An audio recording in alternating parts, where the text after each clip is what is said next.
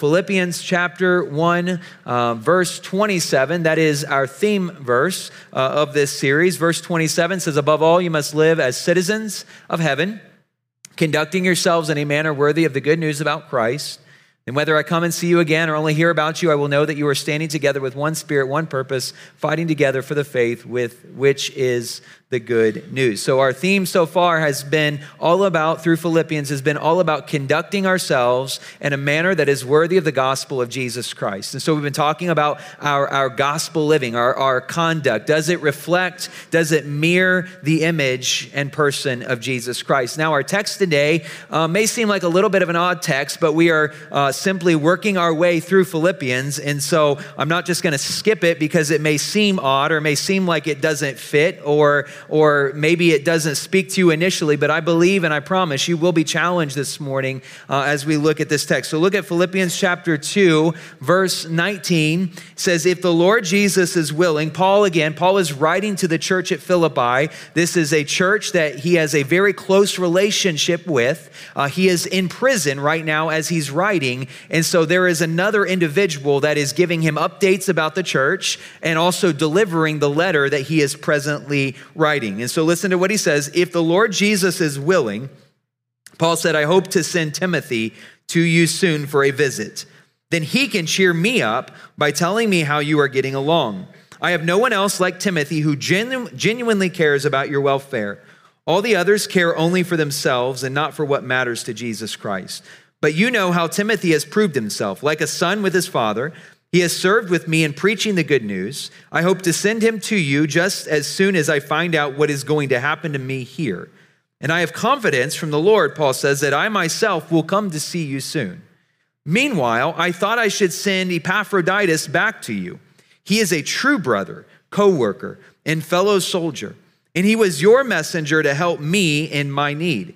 I am sending him because he has been longing to see you, and he was very distressed that you heard he was ill, and certainly was ill. In fact, he almost died, but God had mercy on him and also on me so that I would not have one sorrow after another. So I am all the more anxious, Paul said, to send him back to you, for I know you will be glad to see him, and then I will not be so worried about you. Welcome him in the Lord's love and with great joy, and give him the honor that people like him deserve. Look at verse 30. For he risked his life for the work of Christ, and he was at the point of death while doing for me what you couldn't do from far away. Father, we thank you for your word. We thank you that all of Scripture is God-breathed. All of Scripture is useful. It still speaks to us today. So Holy Spirit, I pray that in these next few moments that you would captivate the attention of every person in this room, myself included. Give us ears to hear, and eyes to see, and hearts to understand the word that you have for us in this room today. Holy Spirit, help me to speak not a single word of my own, but only that which comes from you. And I pray that as I declare your word, may your word change and transform every person in this room today so that we will leave different than how we came in this morning. Help me to declare your word with boldness, with clarity, with simplicity, with passion. God, help me to decrease and you to increase and be the focus of our time together, I pray. In Jesus' name, amen. Let me begin with this statement. Probably a rather bold or provocative statement to begin with. Don't tune me out just yet. But let me begin with this statement. There is no room for selfish behavior inside the body of Christ while doing the work of God. I'm going to unpack that a little bit this morning, but let me begin by just simply saying this letter, the letter to the church at Philippi, is loaded with language highlighting the need and the call for God's people to partner together in kingdom work. We've talked about over the last several weeks the partnership that exists between Paul and the church in Philippi and God in this kingdom work. There's also been a call or a need for the church to be unified, not to have uniformity, not everyone to look alike or sound alike, but to be unified around the gospel mission. And we looked at more specifically last week this call to live a life of humility and selflessness. Listen to what Paul says already. We've seen this. Philippians chapter 1, verse 5. He says, "For you have been my partners in spreading the good news about Christ from the time you first heard it until now." So as he writes to the church of Philippi, he's reminding them that there is a partnership that exists between him, the church planter, and this church at Philippi.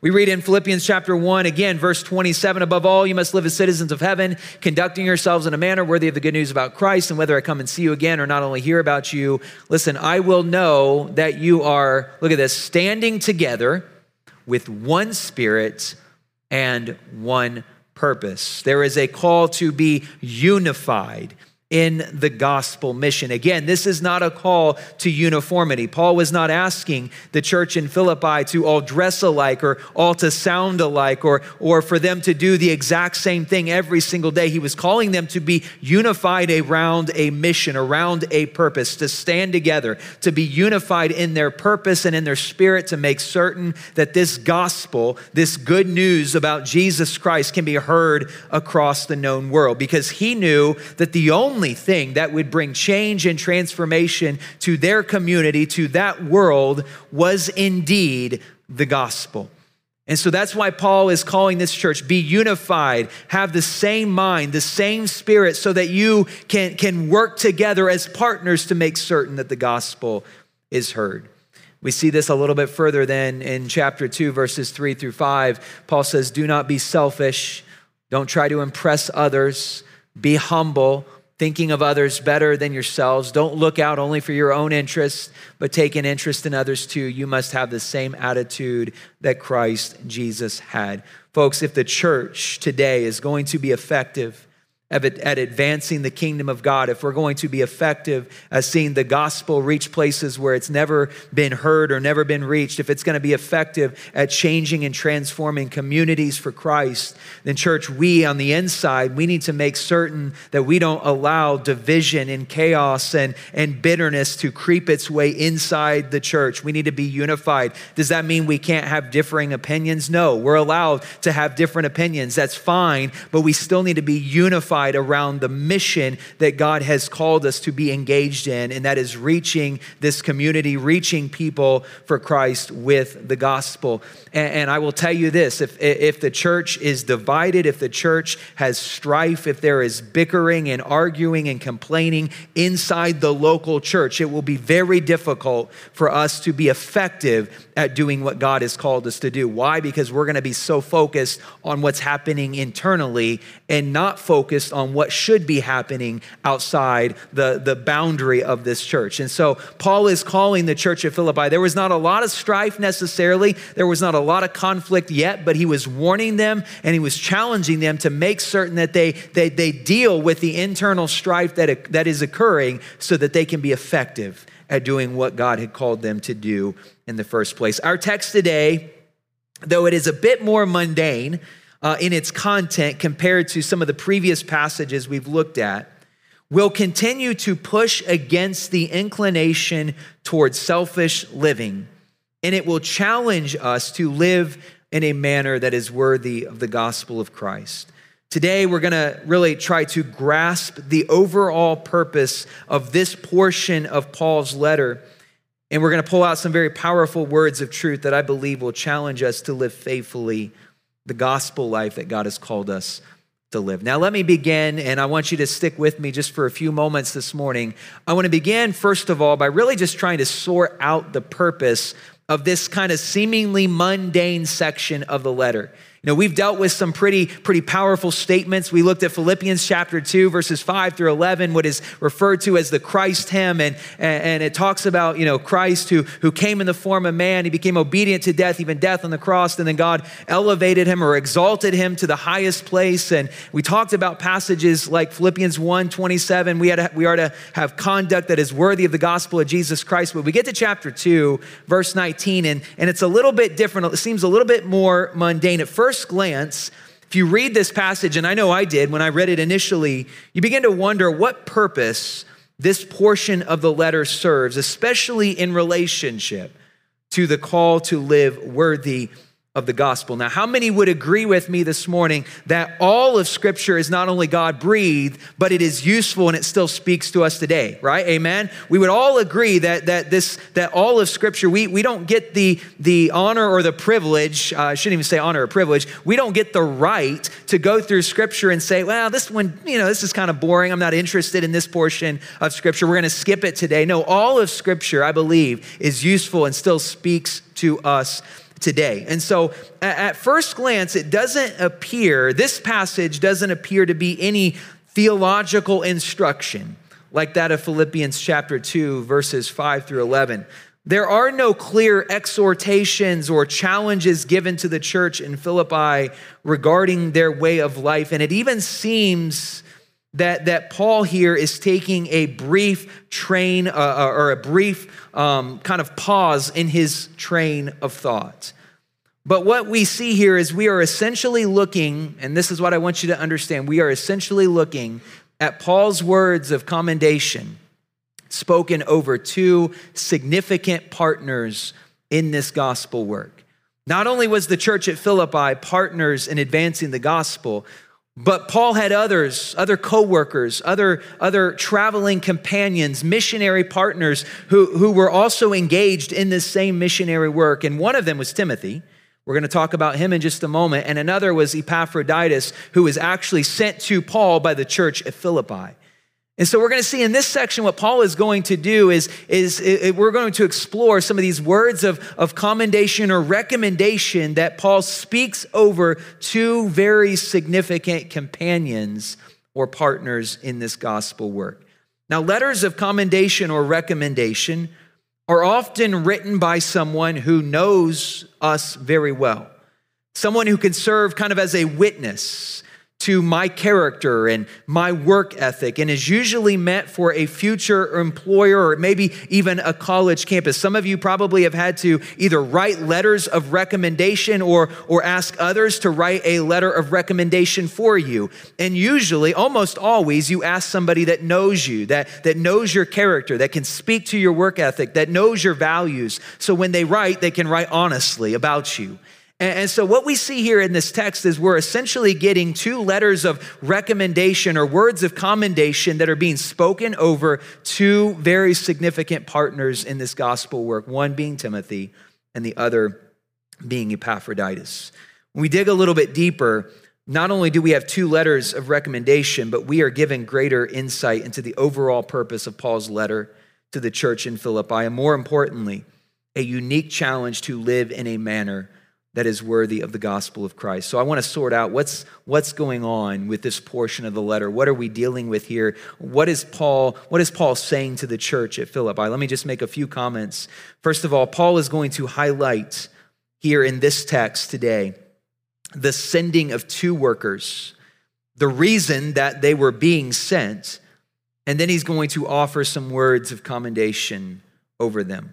Now, chronologically speaking, I want you to work with me for just a moment. Chronologically speaking, it would make more sense in this passage for Paul to begin with his words of commendation spoken over Epaphroditus, because he is the one who will actually carry this letter that Paul is writing in prison. He is the one that's going to carry it back to the church in Philippi. He is the one who will arrive first. He will be there before Timothy. He's going to get there certainly before Paul because Paul's still in prison. So chronologically speaking, it would make sense for Paul to talk first about Epaphroditus in this section because he's the one who's being sent first.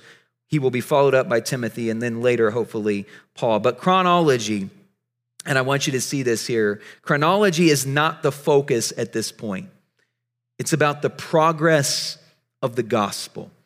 So the reason that Paul will refer to Timothy and speak words of commendation over him first, even though Timothy isn't going to be the first one to arrive on the scene, is because the focus of this whole letter is about the progress of the gospel, making certain that it is advancing. He notes this in his opening thanksgiving. He notes it even in his own life, and it's what he wants to learn about them. He wants to see, he wants to hear reports that this church in Philippi that he has partnered with now for several years is engaging in this work that God had called them to, that they are progressing the gospel. He wants to hear good reports, not bad reports. Essentially, Paul is wanting to answer this question about the church in Philippi. Is their gospel advancement among this church? Are they progressing, moving forward the gospel? So what does he do to answer that question? He begins with Timothy. Let me just kind of answer a few questions for you. First of all, why was it necessary to send Timothy to Philippi in the first place? First, recall that Timothy was one of Paul's missionary companions, and he actually becomes a very young pastor in the city of Ephesus. Look in Acts chapter 16, verses 1 and 2. It says, Paul went first to Derbe and then on to Lystra, where there was a young disciple named Timothy. His mother was a Jewish believer, but his father was a Greek. Timothy was well thought of by the believers in Lystra and Iconium, so Paul wanted him to join them on their journey. So Timothy was one of Paul's traveling companions. He was one of the missionary partners who helped plant churches, but eventually Timothy would remain in Ephesus and he would pastor the church in Ephesus, and Paul then would write letters to Timothy to encourage him in that work. We see that the plan initially here, look at this, the plan was to send Timothy ahead of Paul while his imprisonment was being resolved, with the hopes that the letter that Paul sent to the church that was going to be delivered by Epaphroditus would stir them on to live in a manner that is worthy of the gospel. And then this, quote, good news could be brought back to Paul and cheer him up. Look at chapter 2, verse 19 again. It says, if the Lord Jesus is willing, Paul said, I hope to send Timothy to you soon for a visit. Then he can cheer me up by telling me how you are getting along. So here's what Paul is hoping for. He was hoping that in sending Timothy, first of all, sending Epaphroditus with this letter to the church in Philippi first, but he was hoping for Timothy to report back about their situation to see if his letter was fruitful or not. So really what Paul is looking for, what he's aiming for in this section, is he wants to send this letter to the church. He wants it to arrive in the hands of Epaphroditus, and he wants somebody to stand up before the congregation and read this letter. And then Paul's hope is that they will hear the letter and they will be obedient to what Paul is calling them to do, so that when Timothy finally comes, he would be the second guy to arrive. When Timothy finally comes, he will come and he will see a transformed church, a church that heard the letter and responded to the letter. So that's essentially what he's looking for. He's going to send this letter. Epaphroditus is going to deliver it to the people in Philippi, and it's going to be read to the church. And the hope, Paul's hope, is that they will hear the letter and then respond faithfully to the message that Paul is encouraging them with. So that when Timothy finally does come, when Timothy arrives on the scene, he shows up and he sees, okay, this church has it together. They're unified in their mission. They're excited and they're passionate about progressing and moving the gospel forward. Man, they're unified together. There's no complaining. There's no bickering. There's no arguing. So that when Timothy arrives on the scene, he can see the good things that are happening, and then he can return to Paul, who is in prison, and say, hey, Paul, let me just remind you, let me cheer you up with this news. The church that you planted in Philippi, they got it. They have it together. They are engaged in the mission work that God has called them to. And so that's why it's not about chronology. It's not about Epaphroditus going first and then talking about Timothy. The whole point that Paul wants to make is that I'm sending this letter, and I want you to hear the words of this letter, and I want you to respond to it so that when Timothy does arrive on the scene, he can bring me some good news. He can tell me how faithful you are. He can tell me how passionate you are about progressing and moving forward the gospel of Jesus Christ. Was there still strife and internal unrest, or were they unified in their mission and living godly lives in a pagan world? This visit then by Timothy would be for Paul's sake. It would be for Paul's sake to refresh and encourage him and update him on what is taking place.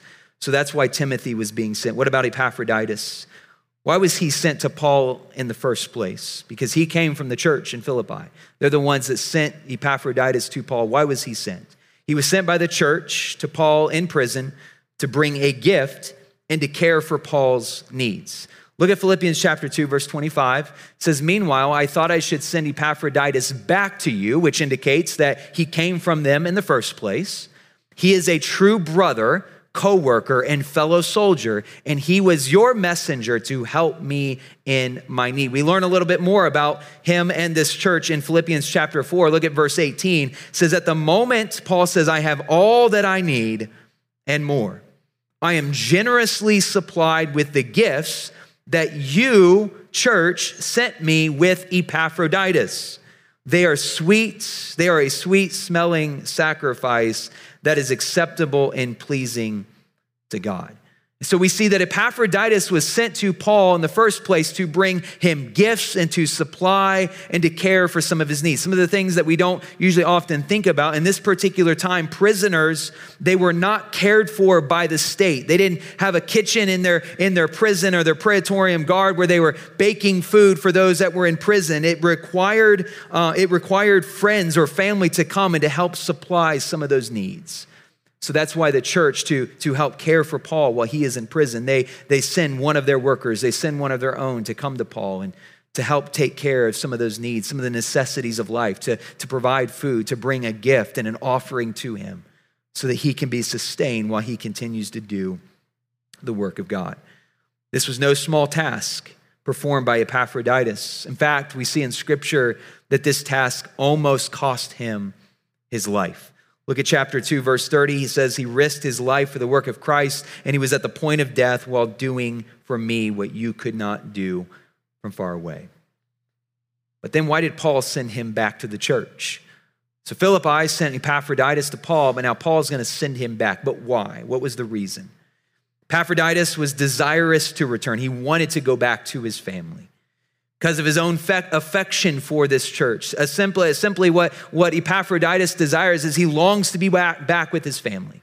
He longs to be reunited with them. He's been gone for a while. He was sick, he was ill, and he longs to return to the place that he called home.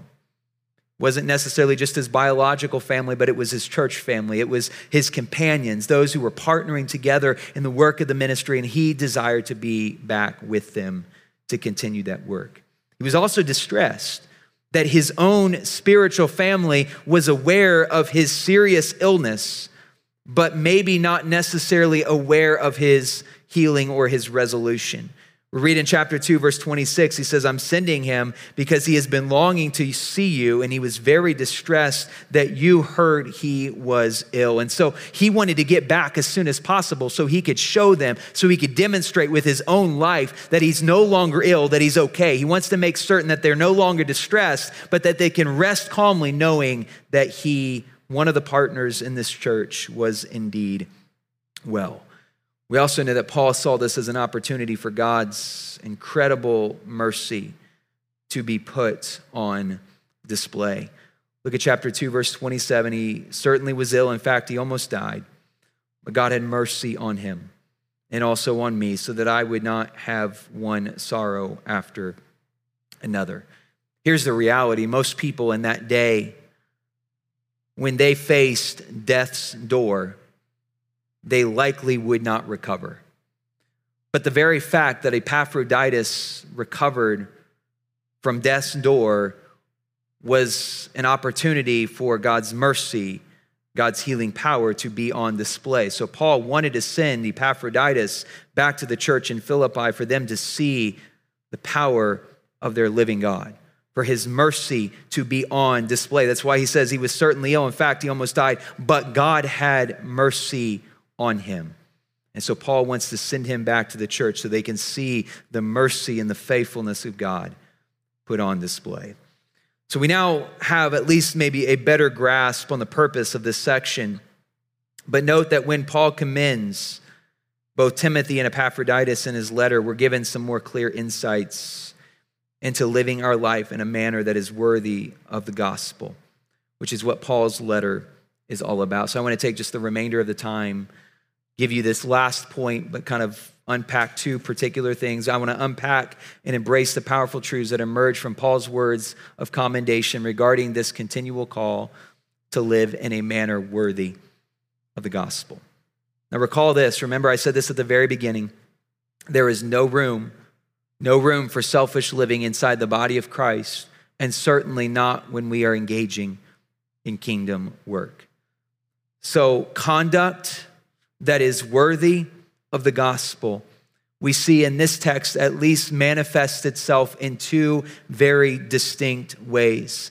And we see it based on the example of Timothy and also based on the example of Epaphroditus. Timothy, a co-worker, a partner in advancing the gospel with Paul, and Epaphroditus, one of the members of the church in Philippi. But through their life, we're going to see this morning, through their life, they display and they demonstrate for us what it looks like for believers, people who say yes to Jesus, to have conduct that is worthy of the good news of Jesus Christ. So I want to share those two with you this morning.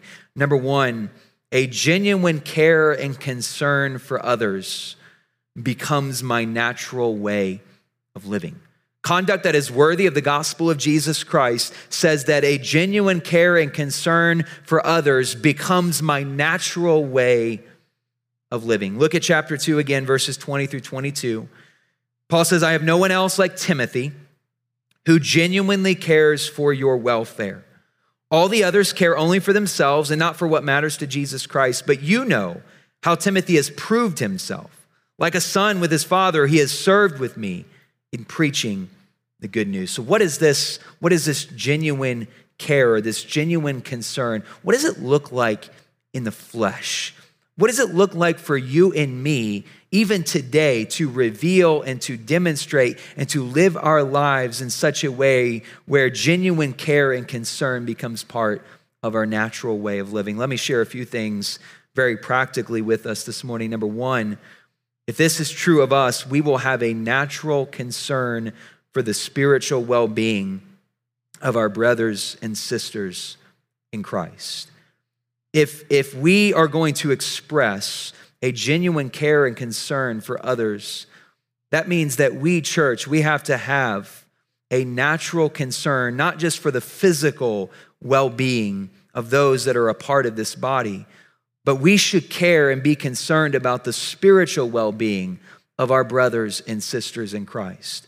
We should have an interest in, now we don't need to necessarily bug people about it all the time, but we should have an interest in the spiritual well-being of one another. We should pray for one another. We should be concerned about where they are spiritually, where we are spiritually. We should ask questions. We should hold one another accountable so that we can live faithfully for Christ. And if we genuinely have care and concern for others, it shouldn't just be something on the surface. It shouldn't just be a concern for self and I don't care what you do, you live your life and you live however you want. No, we should have a concern for one another when it comes to our spiritual well-being. I think it would be fair and appropriate, especially if you have a relationship with somebody, to ask questions of accountability. How is your relationship with God? What does your devotion time look like? What is God speaking to you about? What is he encouraging you in? Or what is something or an area that you're struggling with? We need people in our life that care enough about not just my physical well-being, but my spiritual well-being to ask us those questions. And if we truly have a genuine care and concern for others, then we're going to take an interest in the spiritual well-being of our brothers and sisters in Christ. Now, I would not suggest to you to go find a random person on the road and start asking them all of those questions. It's much more helpful if you have some type of relationship with them. But the reality is, church, we should care about not just those in this room, but we should also care about the spiritual well-being of the people in this community, in this county, in this state, and across the globe. We have a response. If we truly are going to have conduct that is worthy of the gospel of Jesus Christ, if we truly know what the gospel can do in somebody's heart and life, then we should truly be concerned and take an interest in the well-being, spiritual well-being of others. Number two, if this is true of us, we will have a natural concern for the lost sheep in Dunkirk, but also across the globe. If we're going to live in a manner that is worthy of the gospel of Jesus Christ, and if we're going to reflect an attitude or a life where we demonstrate genuine care and concern for others, then we need to have a natural concern for the lost sheep here in Dunkirk, but also across the globe.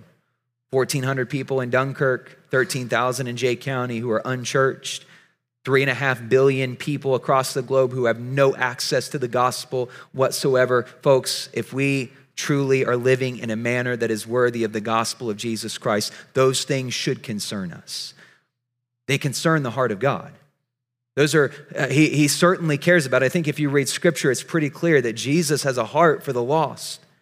He will, in the parable, he will leave behind the 99 and he will go after the one because he cares about those who are far from him. So should we. Number 3, if this is true of us, we will make gospel proclamation and being faithful witnesses of Christ a passion and a priority in our life. If we truly believe that Jesus Christ is the only answer, he is the only hope, and he is the only way to the Father, then if we truly want to live in a manner that is worthy of the gospel of Christ, we will make certain that gospel proclamation that Jesus Christ is the only way becomes part of our passion and priority in life. If we have a concern and care for others, then this will be true of us. Number 4, if we have genuine care and concern for others, we will cultivate an intercessory prayer life for the lost, for the sick, for the outcast, because we care.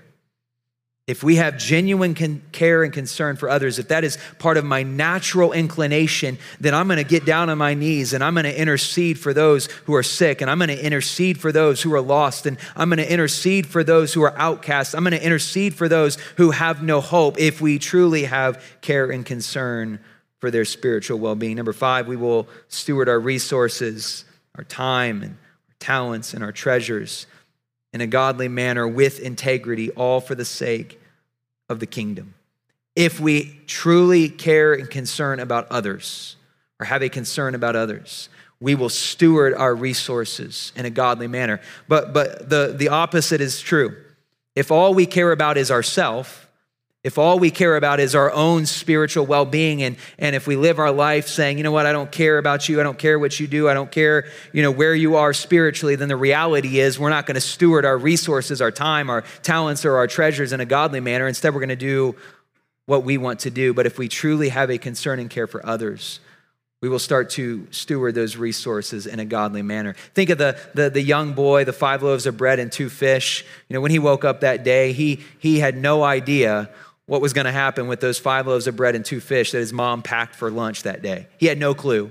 He had no clue. He was just minding his own business. But when it came time, he was asked, what do you have? He says, well, I have 5 loaves and 2 fish. And he was willing to give that up. And God took the 5 loaves and 2 fish and did an incredible miracle, fed 5,000 men plus women and children, all because a little boy was willing to steward what he had for the sake of the kingdom.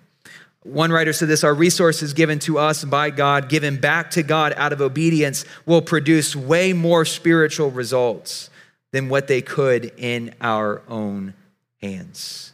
When we give back to God what was given to us in the first place, they will produce way more spiritual results than what they could do in our own hands. Number 6, we will not become desensitized to the presence of sin and godlessness. Instead, we will long for God's transforming power to work in people's hearts and lives with a desire for reconciliation, wholeness, and hope to be experienced. If we truly have a concern and care for others, we will not become desensitized to the sin that exists in our world. Instead, we will long for and pray for God's transforming work to move in people's life. And number 7, we will be faithful to do our part in this kingdom work.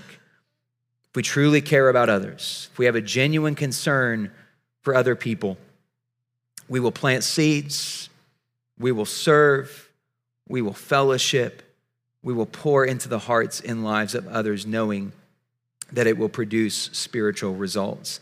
Timothy genuinely cared for others, unlike some who were only concerned about their own well-being. So the question I ask us this morning is, do we truly, truly, truly love our neighbor? Is genuine care and concern for another individual, our natural inclination, or are we more inclined to care about self and no one else? Number two, the second thing is this, and I'll give this to you quickly and we'll be done. Conduct that is worthy of the gospel is demonstrated this way. There should be a willingness to risk my own life for the sake of eternity, and that becomes part of my DNA. Look at Philippians chapter 2, verses 29 through 30. Welcome him in the Lord's love, and with great joy give him the honor that people like him deserve. For he risked his life for the work of Christ. He was at the point of death while doing for me what you couldn't do from far away. So now he's talking about Epaphroditus. Epaphroditus, a servant of the Lord, he was willing to lay down his life for the sake of the gospel because he knew it would result in great spiritual fruits. Some I know are willing, there's people on this planet that are probably willing to lay down their life for a family member, maybe a very close friend, but few will risk their life for an enemy.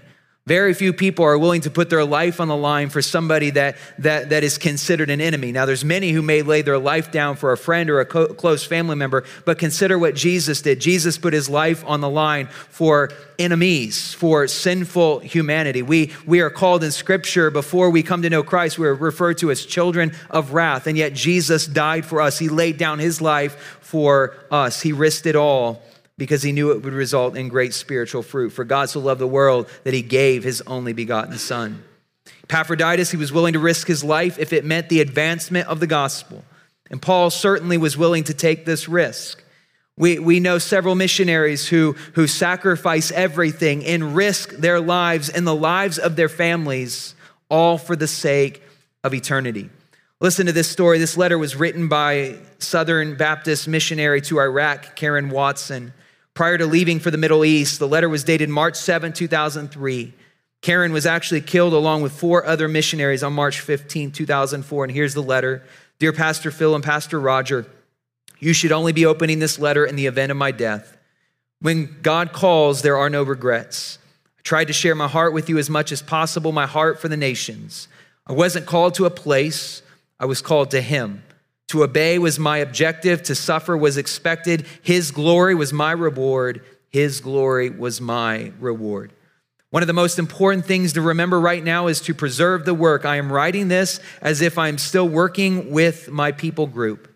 I thank you all so much for your prayers and support. Surely your reward in heaven will be great. Thank you for investing in my life and spiritual well-being. Keep sending missionaries out. Keep raising up fine young pastors. In regards to any service, keep it all small and simple. Yes, simply just preach the gospel. Be bold and preach the life-saving, life-changing, forever eternal gospel. Give glory and honor to our Father. And then she writes this, the missionary heart, care more than some think is wise. Risk more than some think is safe. Dream more than some think is practical. Expect more than some think is possible. I was called not to comfort or success, but to obedience. There is no joy outside of knowing Jesus and serving him. I love you too and my church family in his care. Shalom, Karen. So here's the question we have to wrestle with. Am I so moved by the necessity of the gospel being heard that I would be willing to do whatever it takes, no matter the risk, out of obedience to Christ, to ensure that all hear the name of Jesus? Romans chapter 10, verse 13, for everyone who calls on the name of the Lord will be saved. Listen to what Paul says, but how can they call on him to save them unless they believe in him?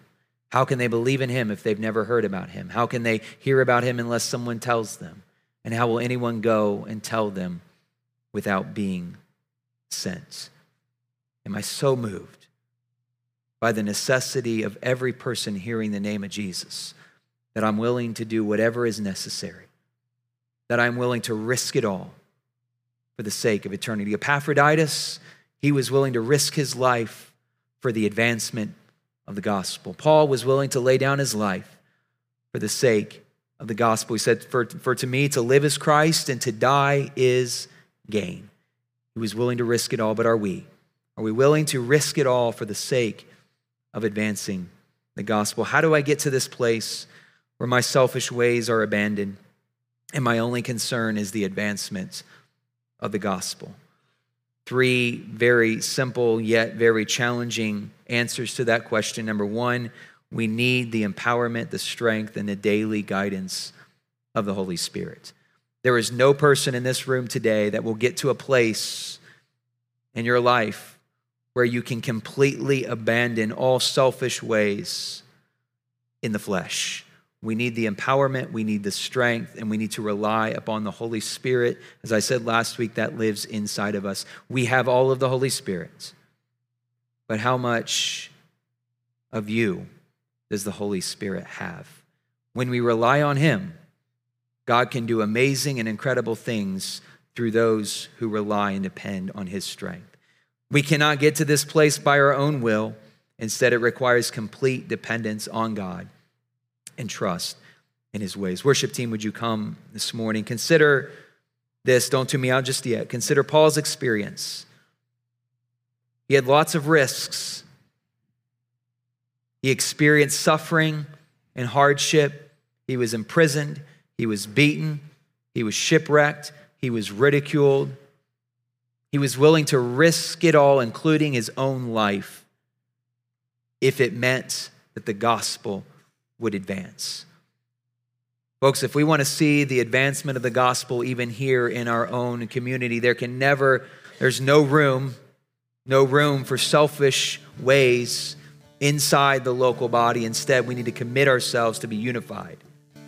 Commit ourselves to doing the work that God has called us to do. Those whose conduct is worthy of the gospel are willing to risk it all for eternity's sake. Selfishness and an unwillingness to take risks for the kingdom will not produce spiritual fruit. Timothy had a deep and genuine concern for others. Epaphroditus was willing to do whatever was necessary to advance the gospel, even if it meant his life. Paul's desire was that the church in Philippi would make a kingdom difference. But here's the question I have for us. Ask yourself this: how about me? Am I only concerned about myself? Am I resistant or reluctant to take a risk for the kingdom? As a church, do we have a genuine concern and care for those in our community? And as a church, are we willing to do whatever is necessary to reach people for Christ? Would you stand with me this morning? I want to end with this story. November 1964, anarchy broke out. The Belgian Congo Assemblies of God missionary J.W. Tucker knew he was at risk, but he stayed where God had placed him. One day, a mob attacked and killed him with sticks, clubs, fists, and broken bottles. They took his body, they threw it in the back of a truck, drove a good distance, tossed his corpse to the crocodiles in the river, in what is now the Democratic Republic of the Congo. J.W. Tucker had risked everything, yet he seemingly had nothing to show for it. 30 years later, John Weidman, a close friend of Tucker's, was in the country, by then known as Zaire, and learned how God used that missionary sacrifice. The Bomo Kandi River flows through the middle of the Mangbetu tribe, a people virtually without the gospel. During a time of civil war, the Mangbetu king became distressed, the violence, and appealed to the central government in Kinshasa for help. Central government, they responded by sending a man called the Brigadier, a well-known policeman of strong stature and reputation who came from the region of Isaro. J.W. Tucker had won the Brigadier to the Lord just 2 months before he was killed. So the Brigadier determined to reach the Mangbetus with the gospel the only way to peace. Being a relatively new Christian, he did his best to witness, but he was met with no response. Then one day he heard of a Mangbetu tradition that said, if the blood of any man flows in the Bomo Kandi River, you must listen to his message. This saying had been with the Mangbetus from time immemorial. The Brigadier called for the king and all the village elders. They gathered in full assembly to hear his address. And here's what he said: some time ago, a man was killed. His body was thrown into your Bomo Kandi River. The crocodiles in this river ate him up. His blood flowed in your river, but before he died, he left me a message. This message concerns God's Son, the Lord Jesus Christ. He came to this world to save people who were sinners. He died for the sins of the world. He died for many sins. I received this message and it changed my life. And as the brigadier preached, the Spirit of God descended and people began to fall on their knees and cry out to the Lord, and many were converted. Since that day, thousands of Mangbitos have come to Christ, and dozens of Assemblies of God churches have opened as a result of the message, the man whose blood flowed in the Bomokandi River. One man's care and concern for a lost tribe in Congo, and this man's concern and his willingness to risk his life for Christ resulted in an entire people group coming to Christ, churches being planted everywhere. What about me? What about us? Am I concerned only about myself, or do I have a concern and care for others?